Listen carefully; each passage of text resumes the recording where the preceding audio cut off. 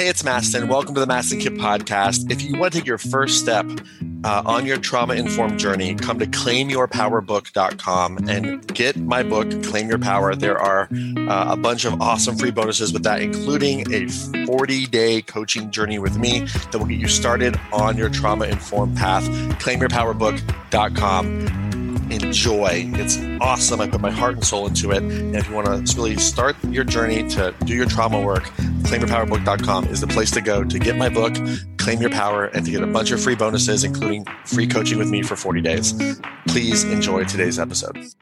Hello and welcome to the Mastin Kit podcast. I'm your host, Mastin Kip, and I am the creator of Functional Life Coaching, where we discover the root cause emotional blocks that are holding you back from success. And I'm also the creator of Trauma Hacking, helping you turning your nervous system into your ally, and the best-selling author of the book, Claim Your Power, and also a trauma survivor advocate. And this podcast is from my heart to yours. I'm going to share with you all kinds of different things, different coaching experiences that I've had with people, different parts of my life, maybe an excerpt from a seminar, different interviews with friends and thought leaders, all about how to get unstuck, how to hack your nervous system, how to turn your nervous system into your ally and really get the edge so that you can really live your dreams, live your purpose, and most importantly, pay it forward. So I hope you enjoyed today's episode. One favor I have for you is this. If you love this podcast, remember to subscribe to it. And if you feel called, please feel free to leave a review, because reviews really matter, helps us spread the word, and helps other people really discover this podcast. So if this was valuable to you, please feel free to leave a review and subscribe to the podcast. And if there's anything in this episode or any episode that really strikes you as an aha moment, shoot us an email to hello@mastinkip.com. Tell us which episode it was and about what time the breakthrough was in the episode, so that we can really know, because I'd love to hear from you what your aha moments are. I love hearing that, and my team loves hearing that too. So without any further ado, please enjoy this episode of the Mastin Kit podcast.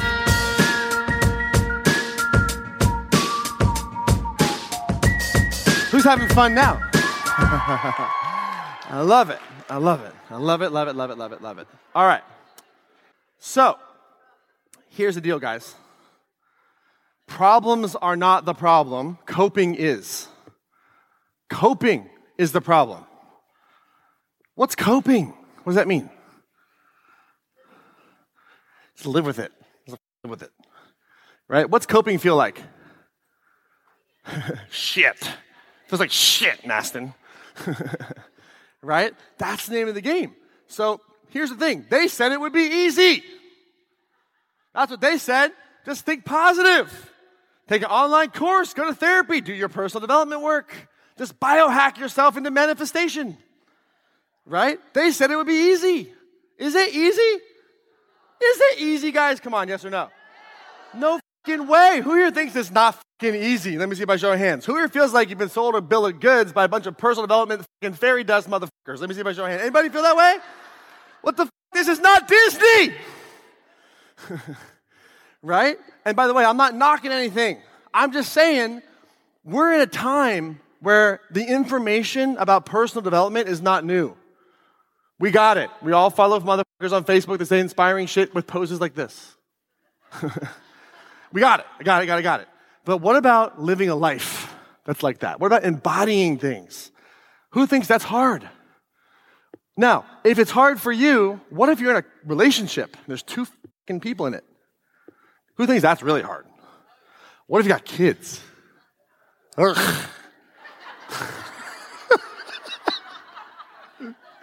I'm not against kids, guys. Those kids. I'm not against kids. I'm just saying it gets harder and harder. Think about this. It's just like a team. Who here's ever built a business with a team? How hard is that shit? Getting people on the same page. That's hard. Really hard. You know what's all harder? Getting them all to take accountability. That's hard too, right? So whether it's a team, it's a business, whatever your thing is, it's hard. And there are simple tactics, but this is a lifestyle. It's a lifestyle, right? I wish I could sit here and say, just wish for shit to happen, it'll happen. I believe in that. 1% wishing, 99% doing shit. 1% meditation, 99% implementation. Who follows? Does it make sense? Right? And so what's going to stand in your way? Because is it the book? Listen, I put butter in my coffee. I love Dave. He's a buddy of mine. We talk about this. We had a whole podcast on this. What's going to stand in your way? What do you think? What part of you is going to stand in the way? My feet, Mastin, because they're the ones doing the standing. What part of you? Here we go. Fear. Okay, so how many words did the Greeks have for love? 7. Is agape different than eros? Very different, right? When I was like in high school and college and shit, girls would come up to me and go, Mastin, I love you. And I was like, does that mean love me? I was so confused because isn't it weird when someone says I love you? Like, what does it mean? Is it like heart love? Is it like romance love? Are there different types of brotherly love, familial love, romance love? One word, different meanings. Guess what? We confused. Same thing with fear. There's different types of fear. And the way I like to think about it is survival patterns. Survival patterns. That's how I think about it. Now, think about this here for a second. Who here owns a house or home of some kind? Okay, let me ask you guys a question. Homeowners, okay? What happens when you own that thing and you get everything perfectly set up and good? What happens? Does it stay that way? How long does it take for some shit to break? Same day. Same day, right? How long does this go on for? Ever, right? Doesn't it kind of feel like your life like that too? Like, I just got it the way I want it. God damn it, now I'm out of green juice. Right? I just got it the way that I want it, and the team member leaves. Well, they get pregnant, those I'm just kidding. Right? Things don't go the way you want them to ever. Ever. They go the way you want them to. If you start thinking, maybe the source of my pain is, I just think things should go the way I want them to. That's your pain right there, is that you think that. If you think that, then you'll be in pain. But the idea is, what if you start to say, you know what, things are really never going to go the way I want them to, and I'm going to be reactive and responsive to how we do this and keep guiding it, and maybe things are going a certain way, because you know what? There's something better out there. Every breakdown has a breakthrough opportunity in it. And here's the thing. Do you have to fix yourself? Are you broken? Now, the way I say it, are you broken? Makes you go, no. But there's parts of us that think we're broken. And if we get certain diagnoses, I'm not against it, just not complete picture, then they'll say, yeah, you're broken. Yeah, I have PTSD. I'm broken, right? PTSD is changeable. Not fucking broken. It's a pattern. It's all patterns. Now, what does it feel like to think to yourself, just out loud, intuitively make the sound, if I said you have to fix yourself? What's that feel like? Out loud, go. That's right. Ugh. Right? But what if I said, we just got to change a pattern? I'd even ask you to make the noise. You're like, yes, please. I don't think you're broken, and I don't think you need to be fixed. All I know is you have patterns that need to be shifted around. And I know that you're trying to survive, just like all of us are. And the reason people ask, how could the world get the way that it is today? Very simple. We're all trying to survive. And it's not working for everybody because everyone has different measures of what has to happen for them to survive, right? There's all kinds of different values around that, but survival is the name of the game. And here's the thing about survival patterns is they're hidden, meaning you don't necessarily know that you have them. That's the of it all. We all have them. We all have blind spots. We're like, man, why did I do this again? Who's ever asked that question before? Why did I do that again? Right? Again, right? And so it's patterns. So simply put, there's good fear, there's bad fear. And I'm going to completely contradict myself in a second, okay? But I want you to understand that not all fear is good and not all fear is bad. It's based on levels of threat. Okay, good fear says, my life is in danger, I must exit the building. Bad fear says, I'm not going to call the guy back that my heart says is the one for me because he's going to hurt me like everybody else. Good fear keeps you alive, bad fear keeps you stuck. And bad is the wrong word, but I don't know how else to say it, okay? Because is there a chance that there's a time where fear is necessary? Like when? A car is coming at me, okay, great idea. Get out of the way. What else? You know the one that gets me, because it's personal, is the military. They trained. My father was in Vietnam for 3 years as a medic on the front lines. He saw the worst of the worst. The worst of the worst. I recently went back to Vietnam, and he told me stories I couldn't believe. It made sense why he was the way he was. Instant forgiveness. To see what he saw. Because the thing about medics are, you're on the front end of trauma.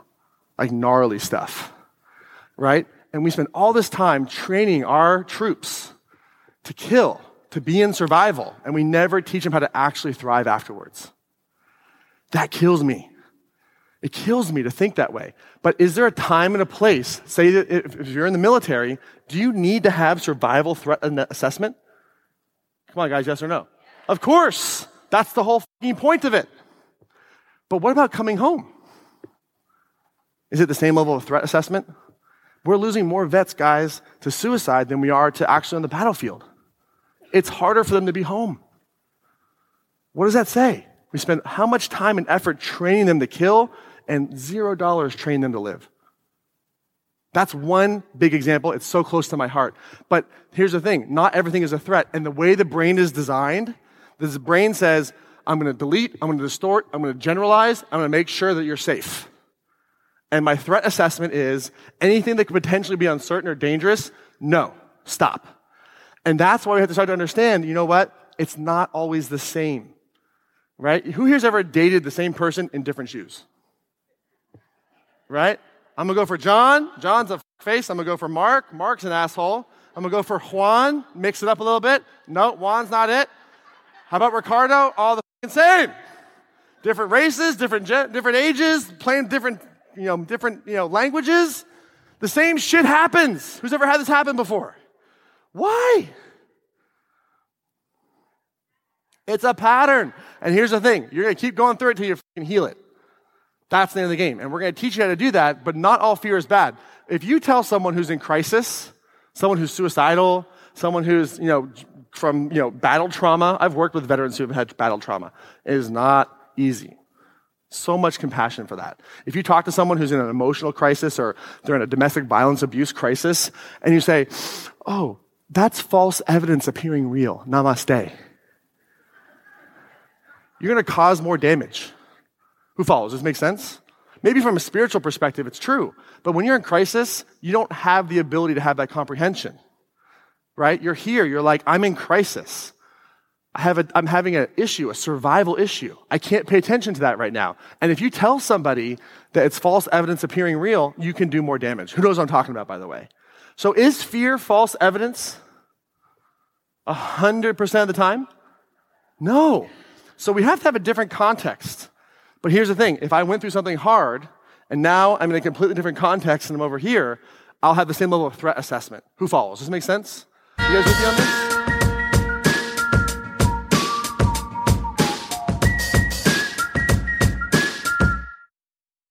Hey, it's Mastin. Thank you so much for listening to the podcast today. And before we wrap up, if you found value in this, one of the best ways to get this trauma-informed information to the world, if that's something that you want to do and to be a part of, spreading the word, I would be so very grateful if you could leave a review on Apple or Spotify podcasts so that you can review this, and hopefully it's a good review, but please leave an honest review. And especially if you want to leave a 5-star review, I would be super stoked on that. But of course, just make it honest. But my goal is to share more trauma-informed information with the world, and I need your help to spread this information, and reviews matter. So if you feel called to do that, would very much appreciate it. If you got value from this episode and from this podcast, would very much appreciate it.